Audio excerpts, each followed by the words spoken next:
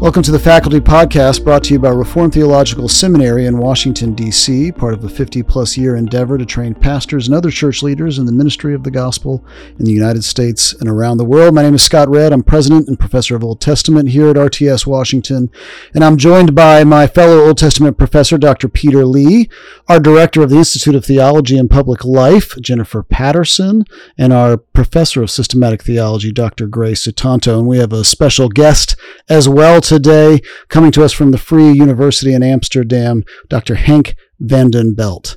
And it's a joy to have you here, Henk. Thank you, Scott.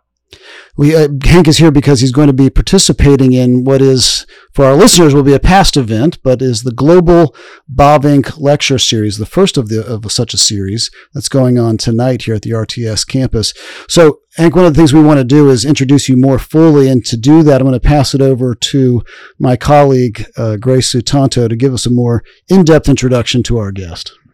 Well, we're very, very glad to have you here, Professor Henk van den Belt. I've known Henk probably since 2015 or 2016 or something like that, at the very beginning of my doctoral studies at the University of Edinburgh. I spent a few months in Kampen, Holland, but I also stopped by the Vrije Universiteit in Amsterdam, had lunch there at the very beginning of my studies. And his works were very formative for my own research early on in Bavinck studies, and so it's kind of surreal to have him here.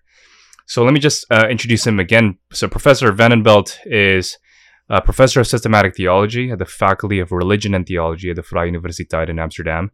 And he's also the director of the Herman Bavinck Center for Reformed and Evangelical Theology there. And we're so excited to have him here tonight. He's going to give the first lecture in our Global Bavinck Scholars lecture series on why Herman Bavinck, why study him 100 years later, why study him now. And we're excited to have this lecture series to host it because Bavinck, as a lot of our listeners know, is representative of some of the best of modern Reformed theology. He saw an engagement with the modern world as necessary for the Reformed pastor, Reformed theologian, and he did so by drawing from resources from the past, but without regurgitating it, without repristinating it, but rather by thinking creatively with it to engage with the modern world.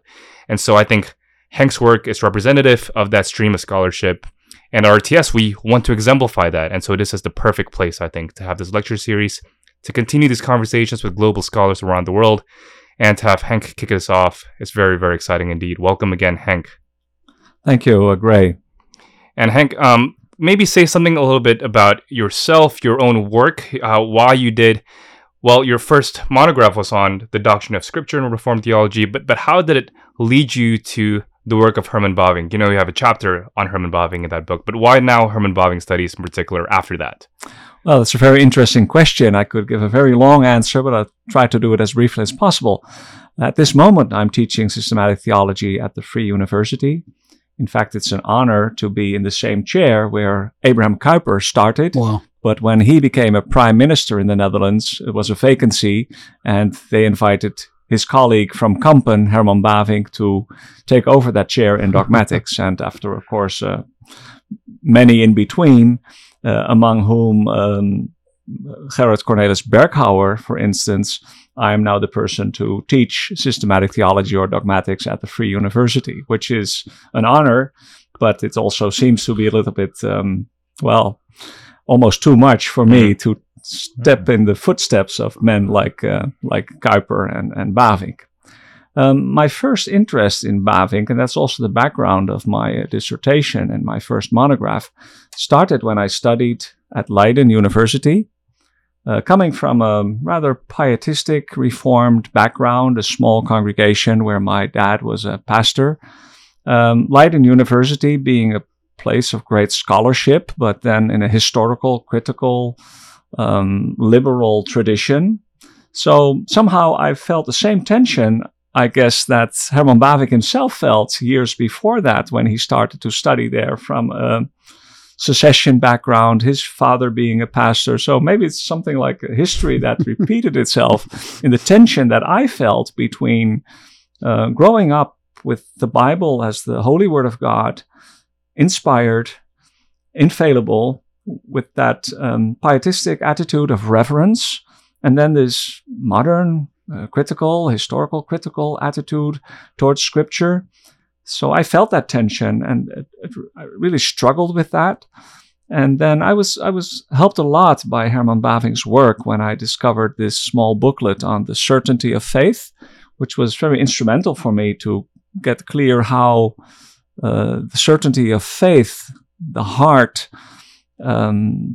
belief in the Lord Jesus Christ, and scientific or scholarly certainty, how they relate to each other, that they are different, but that they should also not be separated. So that small booklet really helped me, and then I decided to write my second master thesis on the certainty of faith. Of course, it was in Dutch, but I discovered that was interesting that the second edition of this beautiful book was influenced by Benjamin B. Warfield's review of it. And if you compare the differences between the first and the second edition, which I did for my second master thesis, then you can see how Bavinck kind of responds to that more objective apologetic approach of Princeton. In fact, one of the objections of Warfield against Kuyper and Bavinck was that they made so little of apologetics, which I don't think is completely true, but it's a different kind of apologetics, really, if you compare the two schools with each other. Well, that's what I did for my thesis. Then I became a pastor for some years, but still interested in academic theology. I started to write a dissertation, and one of the chapters was on Bavinck and one of them on Warfield, on this issue of how do you know for sure, not only about assurance for salvation, the more pietistic part of the question, but also how do you know for sure that Christianity makes sense, that the gospel is true, that the Bible is trustworthy? Can you really prove that objectively? Well, there's no neutral point of view on which you could do that. At least that's Bavinck's answer and my discovery. But still, it makes sense to believe in the trustworthiness of Scripture as a starting point of everything else. So that brought me to the theme of the autopistia of Scripture, which I wrote my dissertation on, basically on John Calvin and Reformed Orthodox theology, and then Herman Bavinck and Benjamin Warfield. So yeah, maybe still a long story, but from the very beginning of my theological education, I was grasped by the work of Herman Bavinck. Right. And you've also published very recently the Dutch critical edition of The Certainty of Faith, right? That's right. Yeah. So Henk is very much active in bridging the gap between Anglophone studies and Dutch studies, very active in both worlds. So again, very excited to have you here. So say more about why we should continue to engage in Herman Bavinck studies today. 100 years later, this is sort of anticipating your lecture for tonight. What do you think? Thank you for that question. I'm very thankful for the international attention for Herman Bavinck's work. I think that's a great blessing, even for the Dutch scholarship. Because to be honest, Bavinck's work is not so much read in the Netherlands at this moment. Maybe it was formerly within the Christian Reformed churches, at least if you translate Gereformeerde Kerken in Nederland that way. The Christian Reformed in America are affiliated with the Gereformeerde Kerken. But I think there is a kind of revival of interest among the younger students in Bavinck studies, and that is also due to the international interest. So, very thankful for the bridge between the English translations and the Dutch theological world. I think that for our students, it's even easier to read Bavinck in English than in Dutch, which sounds weird, but that has two reasons, because the Dutch language has changed over the years much more than the English has changed, but especially because Bavinck uses a lot of Latin and Greek phrases and quotations, and they're all nicely translated into English, which makes it easier to get the sense of them for our Dutch students. So having said that, I think, Bavinck is interesting for several reasons. And one of them I mentioned already, the combination of that experiential, heartfelt sense of religion. I mean, theology really matters, not only as a speculative art, not at all, I would say, but as something that has a practical application and a need for feeding the souls of people. I think Bavinck is a good example of theology in practice in that way. But also because he represents the Reformed Orthodox tradition, and he had a very clear knowledge of the theology of the Reformation, Luther and Calvin, but also of Reformed Orthodox theology. In fact, he edited the 6th edition of the Synopsis of Purer Theology that was first published just after the Synod of Dort in 1625, and went through a few later editions, but he really worked through that book.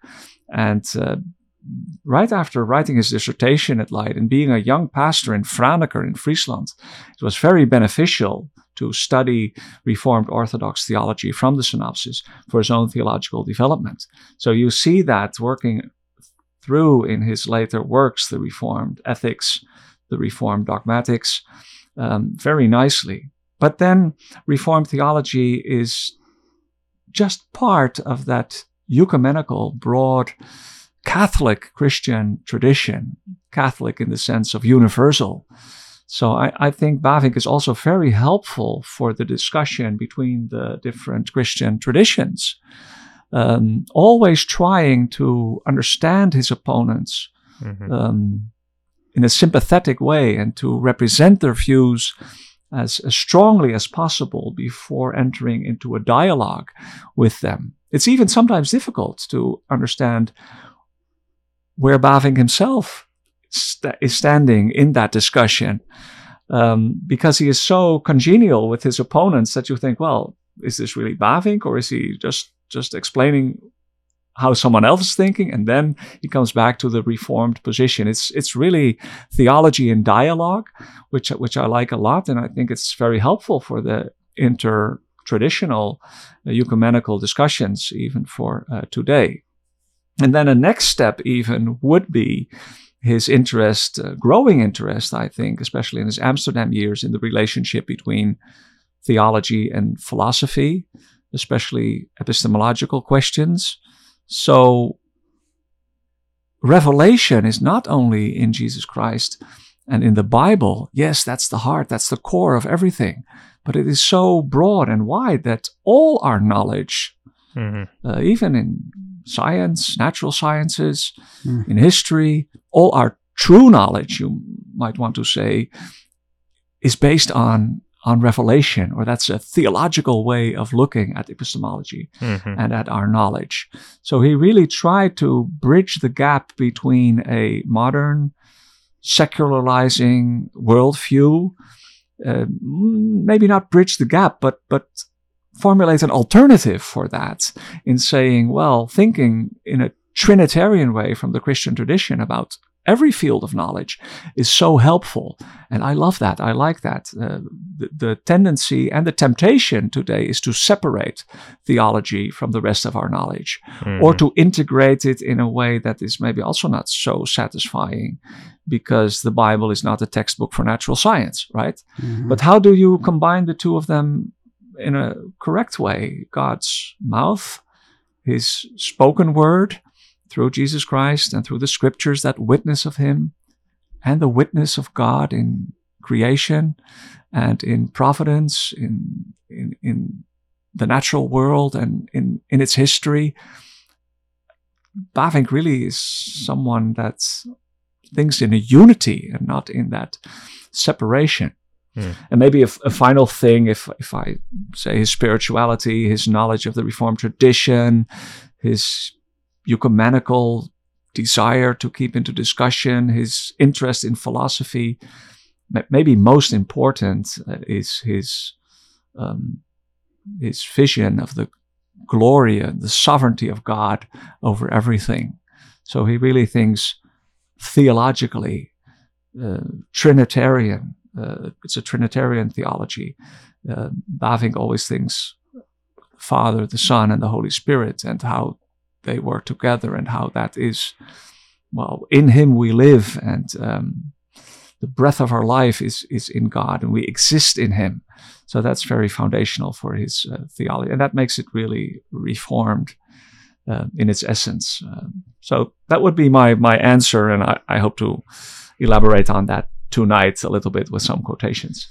Well, all of those are worth pursuing, and we thank you for the lecture that you'll be presenting to elaborate on them, and we hope to elaborate on them more in this discussion. I'm struck by your description of the challenge of reading Bavinck because he is so generous towards those he disagrees with. And I was struck by the line in your book on the authority of Scripture that Bavinck was an irenic theologian. Reformed theology for him is Catholic theology, as you've described it. I wonder if you could elaborate on another item in that book, your book on the authority of Scripture, distinguishing the certainty of science from the certainty of faith, and further relating that to truth. You discussed some of the distinctions between those ideas. Could you tell us a little bit more about that? Yeah, I think that's one of the more difficult sides maybe of his work, and maybe Bavinck himself is also struggling with it a little bit. From his desire to be honest in conscience about the facts of natural science, and still critical about the presuppositions of secular natural science, he was wrestling with things like evolutionary worldview and how to relate that to the scriptural witness. But on a higher or maybe a deeper level, Bavinck would say the certainty of science, scientific certainty, is based on proof and evidence, and it seems to be stronger in that argumentative sense than the certainty of faith. On the other hand, the certainty of faith, of religious belief in general, goes so much deeper than scientific certainty, because hardly would anyone be willing to give his life for his scientific convictions. But if it goes back to religious convictions, then they are so deep and so strong that people would be willing to suffer and die even for their religious convictions. And now, certainty is not the same as truth, of course. You can be very sure about something which is not true. That makes it more complicated. But describing these two different kinds of certainty, I think, is helpful as such. And then it's so beautiful how he tries to build the bridge, because then when you think on it, also on scientific certainty, in fact, that rests on witness. Leave alone the witness of scholars that have gone before us, because we all stand on the shoulders of giants, right? And much of science, natural science, is also based on trust in what others have found. You cannot do everything over yourself. But even beyond that, natural science also thinks about the witness that the created reality gives of its own existence, and is based on a basic trust in our senses and the way in which we perceive things, that we're not deceived by that. So he really struggles and tries to show that in the end, in that scientific certainty, there's also an element of belief and trust. And is that then ultimately based on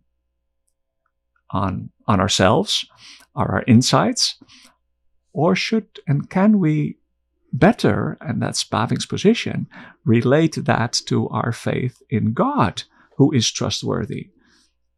And in a sense, I think he says that if you give up that faith in God, you will never know for sure, never be able to know for sure, that your sensual perception of reality is trustworthy.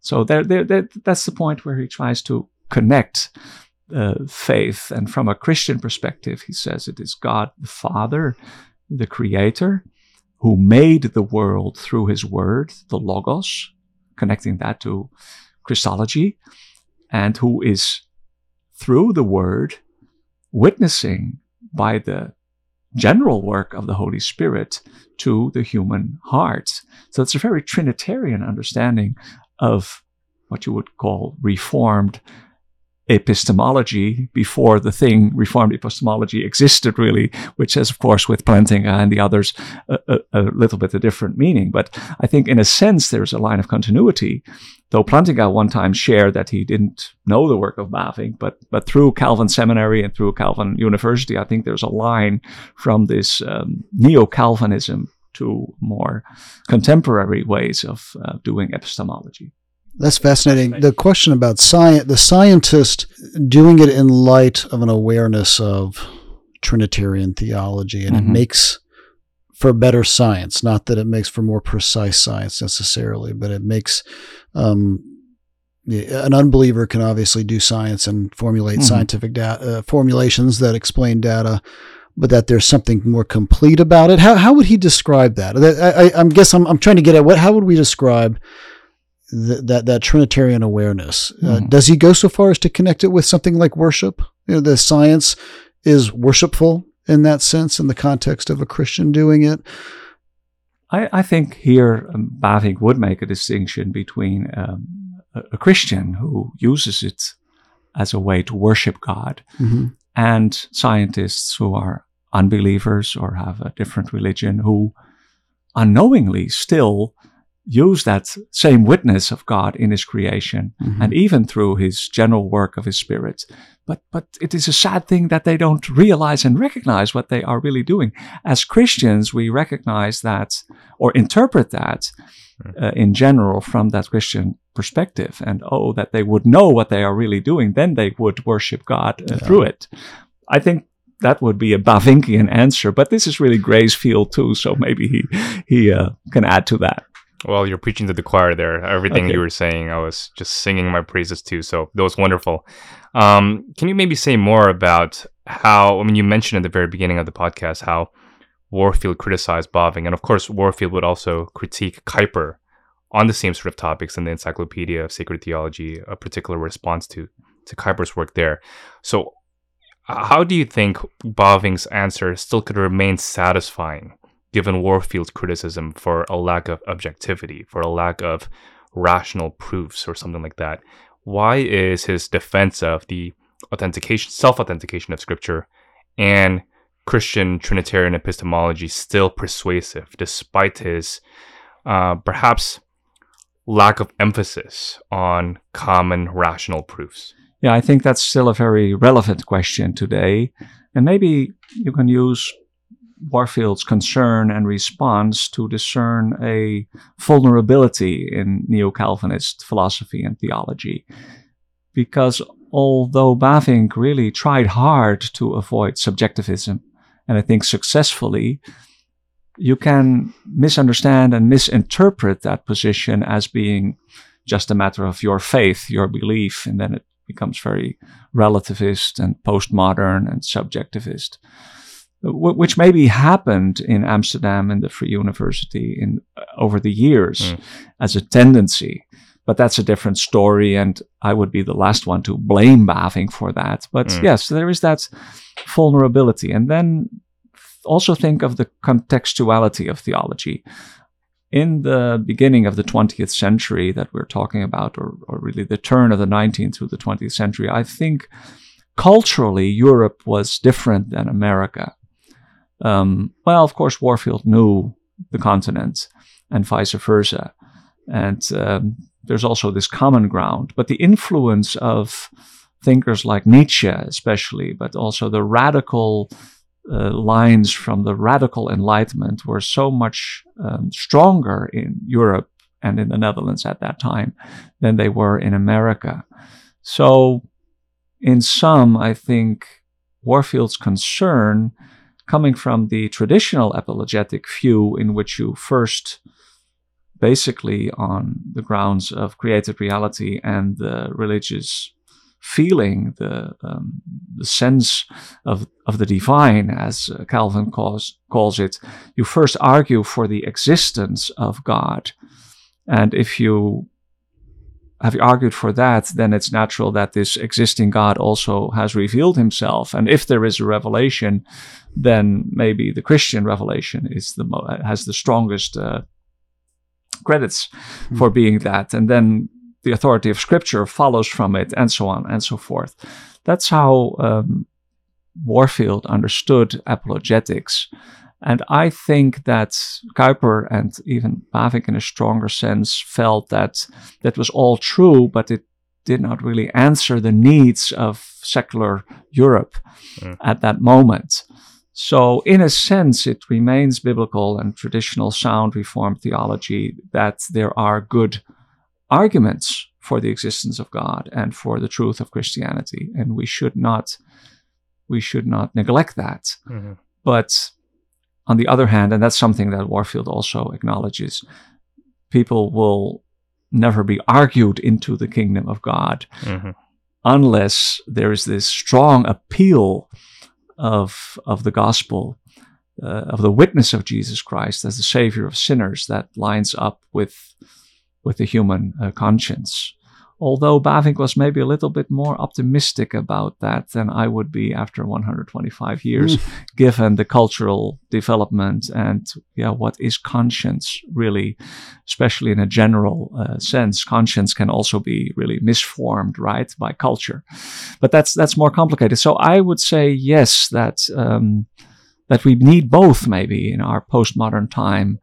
Warfield's emphasis on the objective and Bavinck's emphasis not on the subjective, I would say, though the vulnerability is in that distinguishing between both of them, but more on the heart, that Christianity is the answer for the need of every human being. I don't think the positions exclude each other. No, I agree. So back to this issue of consciousness, and again, returning to your work on the authority of Scripture, and the trust that a Christian has in God's word and God's work in the world. Bavinck was emphasizing the Scripture, the church, and Christian consciousness. And can you say more about that interaction and particularly what his ideas with regard to Christian consciousness bring to the debate about the subjective and the Christian's trust? How do these play a role in the Christian's sense of trust in God's word? To start with, I think the idea of self-awareness or self-consciousness is very foundational in Bavinck's epistemology and philosophy and theology. Even in his early writing of the Reformed Ethics, when he discusses the traditional position on what you call the practical syllogism, how can you know for sure as a Christian that you are a child of God, that you are chosen, elect, that you're heading for eternal salvation? This was a very practical, pietistic question within his own circle. But when he discusses that with his students, I think that's fascinating. Then he starts to talk about psychology and epistemology, and then he says that in a sense the awareness of our own existence, that self-consciousness, that self-awareness, that it has to do with this question of how do you know for sure? So he tries to relate that certainty of salvation that we would call assurance with this more basic certainty of the existence of ourselves, self-awareness, the existence of reality outside of us, the existence of God. You really see some of the influence, not immediately, but through what he had read and was taught in philosophy, in Leiden, obviously, of René Descartes. I exist, therefore I am. So there's a Cartesian element there where he discusses self-awareness as a parallel also to that self-awareness of the faithful, of the Christian, who almost naturally and automatically, at least if it is a healthy kind of faith, is aware of her own trust of God or of his being in Jesus Christ. And he says, if you all, in that pastoral context of Reformed ethics, he says, if you always question that and always are doubting, that's not so healthy. What I really want to say is that self-consciousness and the conscience and the the sense of the divine are very foundational for Bavinck's practical theology, discussing with candidates for the ministry in the Secession Church. Well, these were farmer boys. I mean, they applied for the ministry. And maybe they were really astonished about this level of education. I sometimes try to imagine a class of theological students in that time. But he really tried to relate their pastoral needs with foundational elements of the Christian's conscience and self-awareness and consciousness. And then he develops these lines in the Reformed Dogmatics and later on even in the Philosophy of Revelation in the Stone Lectures. There's a line of continuity there. Absolutely. One of the things that you mentioned before our recording was that Bavinck almost became an Old Testament professor. And you're also working on a transcription of his lectures on the Psalms. Please talk to us more about that. Yeah, that's great. I mean, it's great as such that the Bavinck archives are open, not only at the Free University, where you would have to travel to Amsterdam to read them, but they're on the internet right now, thanks to the Neo-Calvinism Institute by my great colleague, George Haring. So I knew of the existence of this lecture because I ran into that when I was looking for the background of the Certainty of Faith booklet, which really originated as a lecture, and I found the manuscript and edited that for the critical edition that you just mentioned. But there are more lectures of Bavinck, and there's mostly a list of dates and places in the back of this pamphlet. So I just imagine that he traveled around being invited by Reformed congregations to have a weekday lecture by train, of course. And he spent a night over there and he just spoke with the people, and then he used the same lecture over and over again. In fact, we have a tool in the Dutch newspaper websites where you can just Google on the title of the lecture and on Bavinck, and then you can find some of the advertisements of the places where he really held these lectures. Wow. One of them is on the Psalms. And so with a group of undergraduate students, most of them, some are MA students, about 6 of us, we transcribe page by page, taking turns of this Dutch manuscript, which is not even too easy for my students to read, but it's real fun to do it together and then to try to decipher what is the exact word. Oh, is he saying that? And this is a beautiful lecture on the Psalms. It's not really that exegetical, but he refers to the specific gifts of the Jewish people for poetry and how he interprets that from the Dutch tradition with the great poet Da Costa. Maybe that is a familiar name for some. At least he was a great Dutch poet of the Dutch Reveille in the 18th century. A great man. Very influential also for the Dutch churches. Well, Bavinck reflects on that, and yeah, we are transcribing it in the first place, and we'll try to publish that and translate it maybe into English, because I think that's a fascinating piece. Just to be clear, so he's comparing Dutch poetry to Hebrew poetry in the Bible and kind of using that as a relief to understand the beauty of biblical poetry, or something? Yeah, I think you could put it that way, or he's looking at Jewish poets. Da Costa had a Jewish roots. Oh, so he's not just looking at biblical poetry; he's looking at Jewish poetry across the centuries. That's right. Yeah, he's fascinating. That. Yeah. See, I knew there was a reason why I liked Herman Bavinck, and you just beyond figured just it out. beyond his theology, I knew that intrinsically he was a literary Old Testament man. Mm-hmm. Thank you for asking that, Dr. Sutanto. You that did steal question my was for question. you. Well, you stole my question. Oh, that my I bad. was going to say. I guess I am curious, since you mentioned the Psalms. That's such a very special book that warms my heart in so many different ways, and it is interesting that some of the best and greatest of Reformed theologians, Calvin and his commentaries on the Psalms, are outstanding. Martin Luther did 2 different sets of commentaries on the Psalms, one pre-conversion, one after. And in fact, I think Luther is the one who said that there are 3 books of Scripture that you most absolutely need to study to get a full-orbed, systematic theological construct: the book of Romans, the book of Galatians, and interestingly, the book of Psalms. Mm-hmm. I guess I'm curious, and I'm not sure how far you've gotten in your work on Bavinck and the Psalms, but do you get that sense the theology of the Psalter, and Baving's thoughts of theology derived from the Psalms? Yeah, I think he would be a bit more careful than Luther was to interpret everything in a Christological way immediately. So he had studied, of course, John Calvin's method, and even Abraham Kuenen, the great Old Testament scholar from a historical, critical, modern perspective in Leiden. He always had a picture of Kuenen in his study because he honored him as his Doktorvater.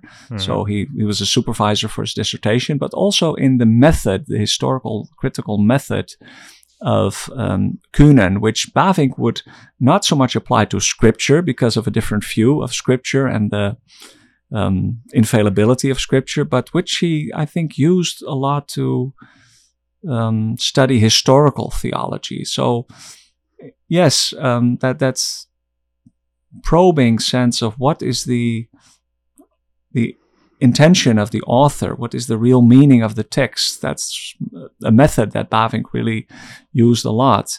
And, given that background, Abraham Kuyper had asked him, when he was just a pastor in Franeker, to join the faculty of the Free University and teach Old Testament, which was a great honor and maybe also a temptation for Bavinck, because he really expected to get appointed by his own small secession church as a professor in Kampen. And I think he really sacrificed himself at that moment, not taking the opportunity to join the Free University in Amsterdam, because he really wanted to serve his own church in dogmatics. The other side of the coin is that Bavinck undoubtedly would have been a great Old Testament scholar in his own day, but I'm afraid that his work would be a little bit more contextual and bound to that specific situation. I don't think there would be a real Bavinck revival internationally if Bavinck had been an Old Testament scholar still today. But he had that interest, and this example of a lecture on the Psalms also shows how he read the Psalms more as an expression of the Christian faith, the heights of worship and glorification of God, but also the depth of despair and the questions why things happen as they happen and the struggle with God. So I think in a lecture like that, you also see a very pastoral side of Herman Bavinck's work, coming so close to the heart. And then also think of the context of a very specific local small congregation on a weekday, having the professor of Amsterdam in their midst. And then he speaks to the heart and really very in an existential way about singing the Psalms and using them for Christian worship. Well, that's fantastic. Well, we would have had a Bavinck explosion of a different sort, perhaps. Okay, yeah. It would have been like Keil Delitzsch, maybe. Yeah, right. Or just another version of a more popular Geerhardus Vos, perhaps. Mm-hmm. PSA, though, the website for the Dutch newspapers is delfer.nl, right? Delfer. Yes. Delfer. It's a lifesaver of a website. So for those of you who are interested and curious about this, go to delfer.nl and you'll find everything Bavinck related if you search in there close enough. Oh, so it's all Bavinck related material that was in the newspapers. It's general, but you can type in keywords, things like that. Yeah, so you have to practice a little bit in how to use the tool, but if you know how to use it, then you can find a lot of information. Don't just search Herman. That's not going to do it. Public reactions to neo-Calvinism, receptions from liberal side, conservative side is all there. Oh, wow. Yeah. Wow. And he wasn't called by his first name in those days in the Netherlands. I'm sure not. Yeah. And there might have been a few other people with that name. It's interesting. One of the times that he held a lecture on the certainty of faith was for the students in Amsterdam, a small student society, maybe 10, 15 of them. And two of them were his brothers. And then when he was there, he said to all the students, just call me Herman. I mean, his brothers were there, and one of them just noted that down and recalled that after he passed away. So, yeah, I think that was also a side of Bavinck being with two of his brothers and some other students, feeling a little bit uncomfortable for some of them calling him the professor. So he said, just call me Herman. In those days, that was very exceptional. There was a citation in James Eglinton's biography where he was quoting. It was from a journal entry of one of Bavinck's students, and he was talking about how you would arrive early to class. and Bavinck would be sitting there just having open discussions about plays, about op-eds in the newspaper, about essays, and just fielding questions. And then as the class time arrived, he would I think he'd be sitting on the mantle, and then he'd stand up and he'd walk toward the lectern while still talking about a play or something. And then as he arrived at the lectern, he would then commence into the lecture. Yeah. But again, that kind of spirit of being very open to his students and very having a very general interest and open engagement with culture and all kinds of things applied to it that they would bring to class. So I love that. That's a picture that I also have of it. But, well, there was a certain aloofness maybe also in him, as in all the professors of those days. But compared to his peers, I think he was accessible at least. And, also had a pastor's heart for his students. You can see that when he writes, for instance, to a student who was terminally ill. He wrote letters also about the core of the Christian faith and the Heidelberg Catechism, your only comfort, both in life and death. So he had also that side to him. That's remarkable. That's terrific. Hank, given the biographical details that you share with Herman Bavinck, your denominational background, study at Leiden, occupying this chair at the Free University, and in a time a century later where we are in culturally shifting terrain, what are the aspects of Bavinck studies or Neo-Calvinist studies generally that you think are important? There may be gaps in the work. I can really understand internationally, given the growing tensions, that the Neo-Calvinist tradition, Kuyper and Bavinck, I think you need both of them, is rather helpful in a pluralistic context to both maintain the essence of the Christian faith as the truth and as the very best thing that there is on earth that you would want to share with everyone. And it's exclusive in a sense. And at the same time, always to look for the connection, to bridge the gap, to ask the question, what do I have in common with Muslims? Well, there's a lot that I don't have in common with them. But in a sense, is there some truth in their position? Yes, there is, according to Bavinck. Even the faith in the one God over against polytheism was a step towards the truth that he would really appreciate in the Islam.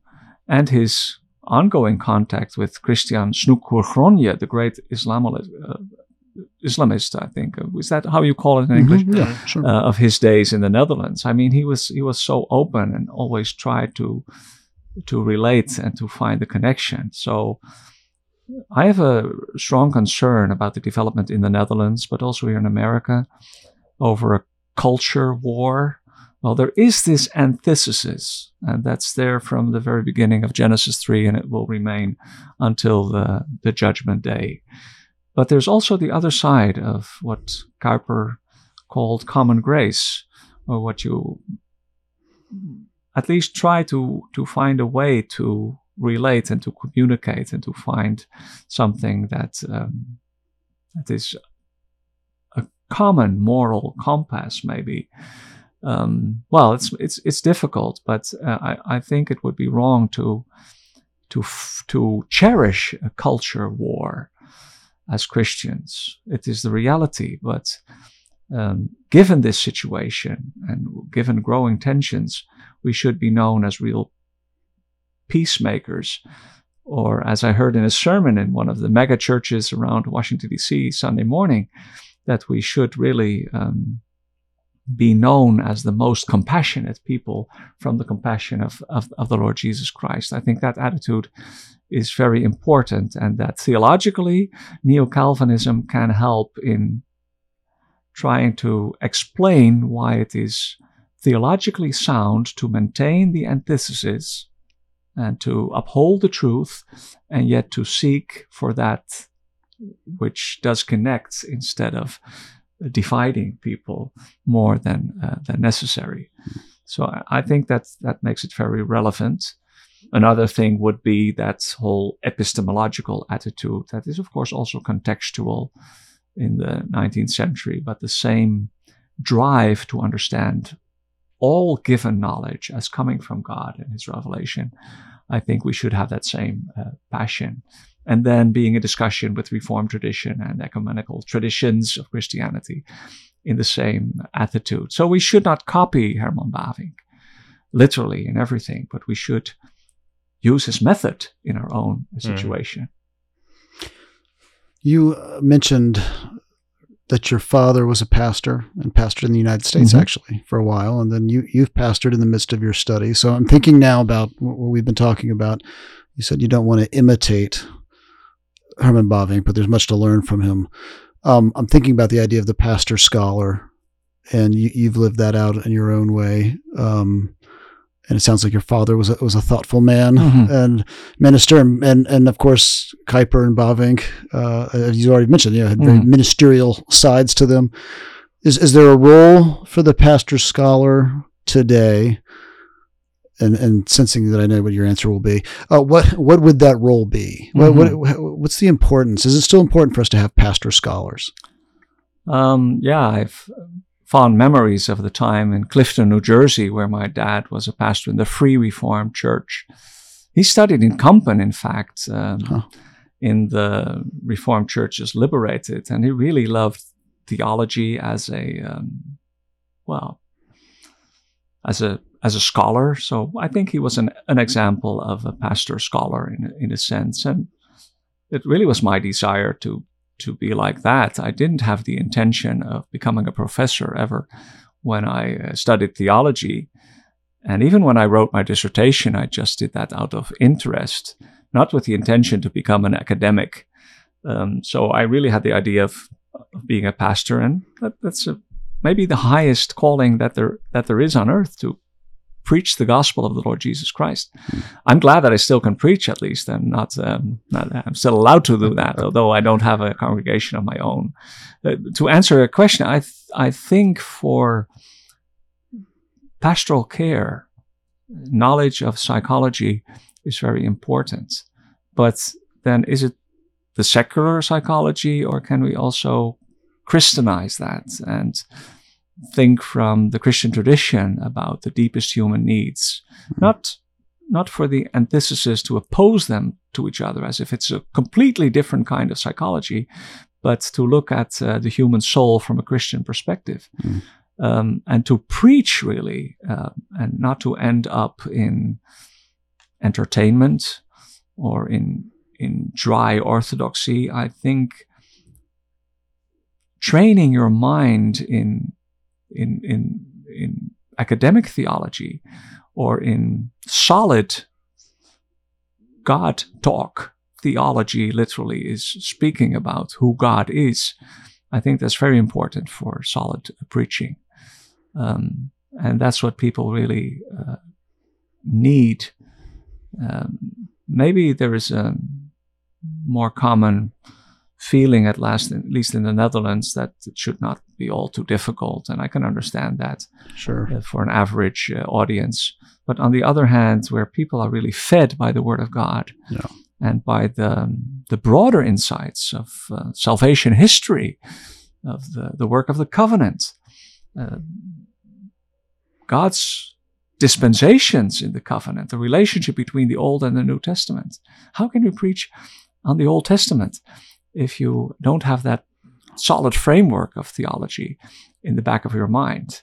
So yes, I think it's very important for pastoral care and for preaching, and maybe also for exercising the mind of the pastor himself to avoid becoming too superficial. That's such an important part of our Reformed heritage. I mean, it goes back to Calvin, and even as you were describing Herman Bavinck in his interaction with students, that embracing of not just a cognitive, cerebral pursuit of truth, especially as we're challenged by such a pluralistic and modern community that we're now living in, and that Bavinck was living in, but to be able to know how to feed our people, and not in a holistic way, and that's such a thing.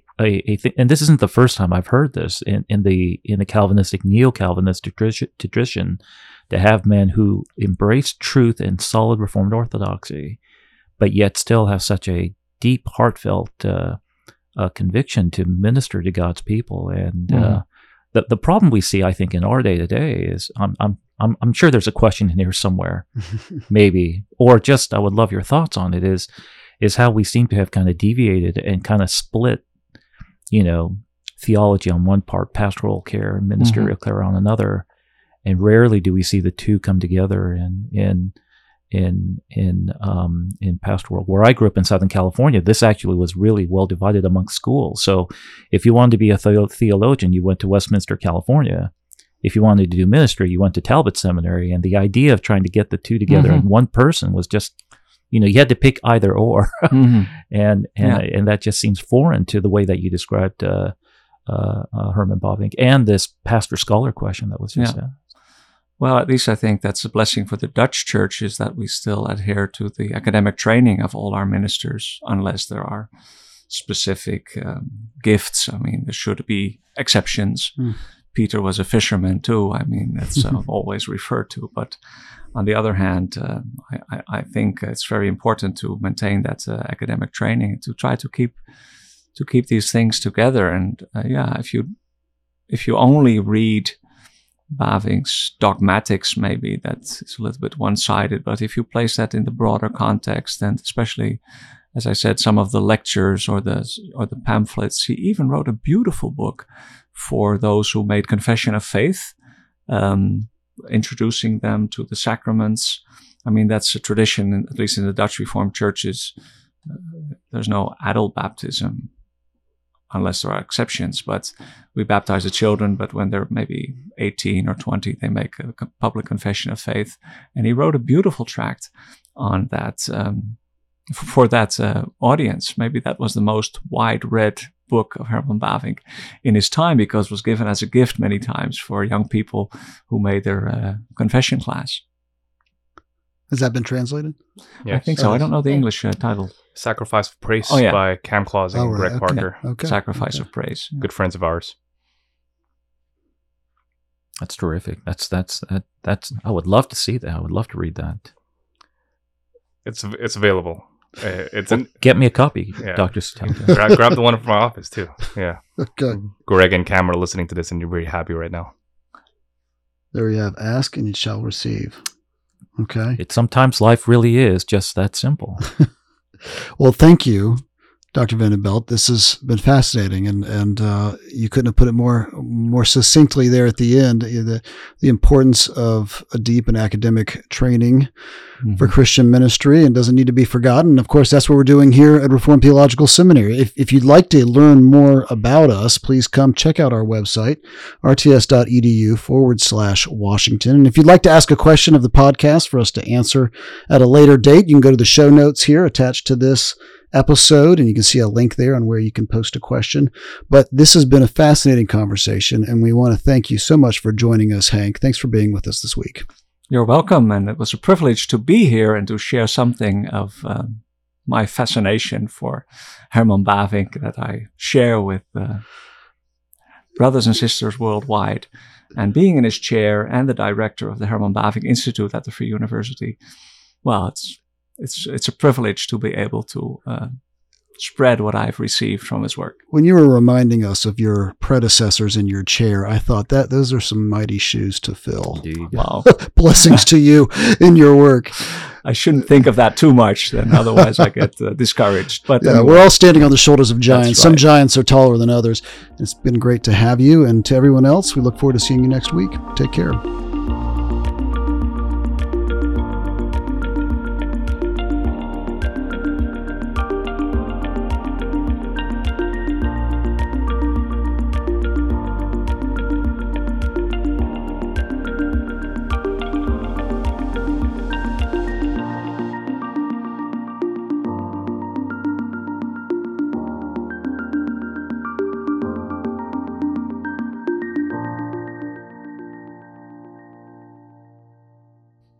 Okay. Looking forward to it. Call each other by the first name. Sure. First name is fine. Jennifer. And Gray. Call me Gray, yeah. Scott and Peter. Okay. should Yeah. be able to remember that. And otherwise, we can. And this is Timo. Yeah, he'll fix it. You can just say whatever name you want, and then we'll voice in. You'll have Timo's voice. It was like, hey, John. Peter. No. Peter. Call me Cephas if you will. Cephas, the Rock. Yeah.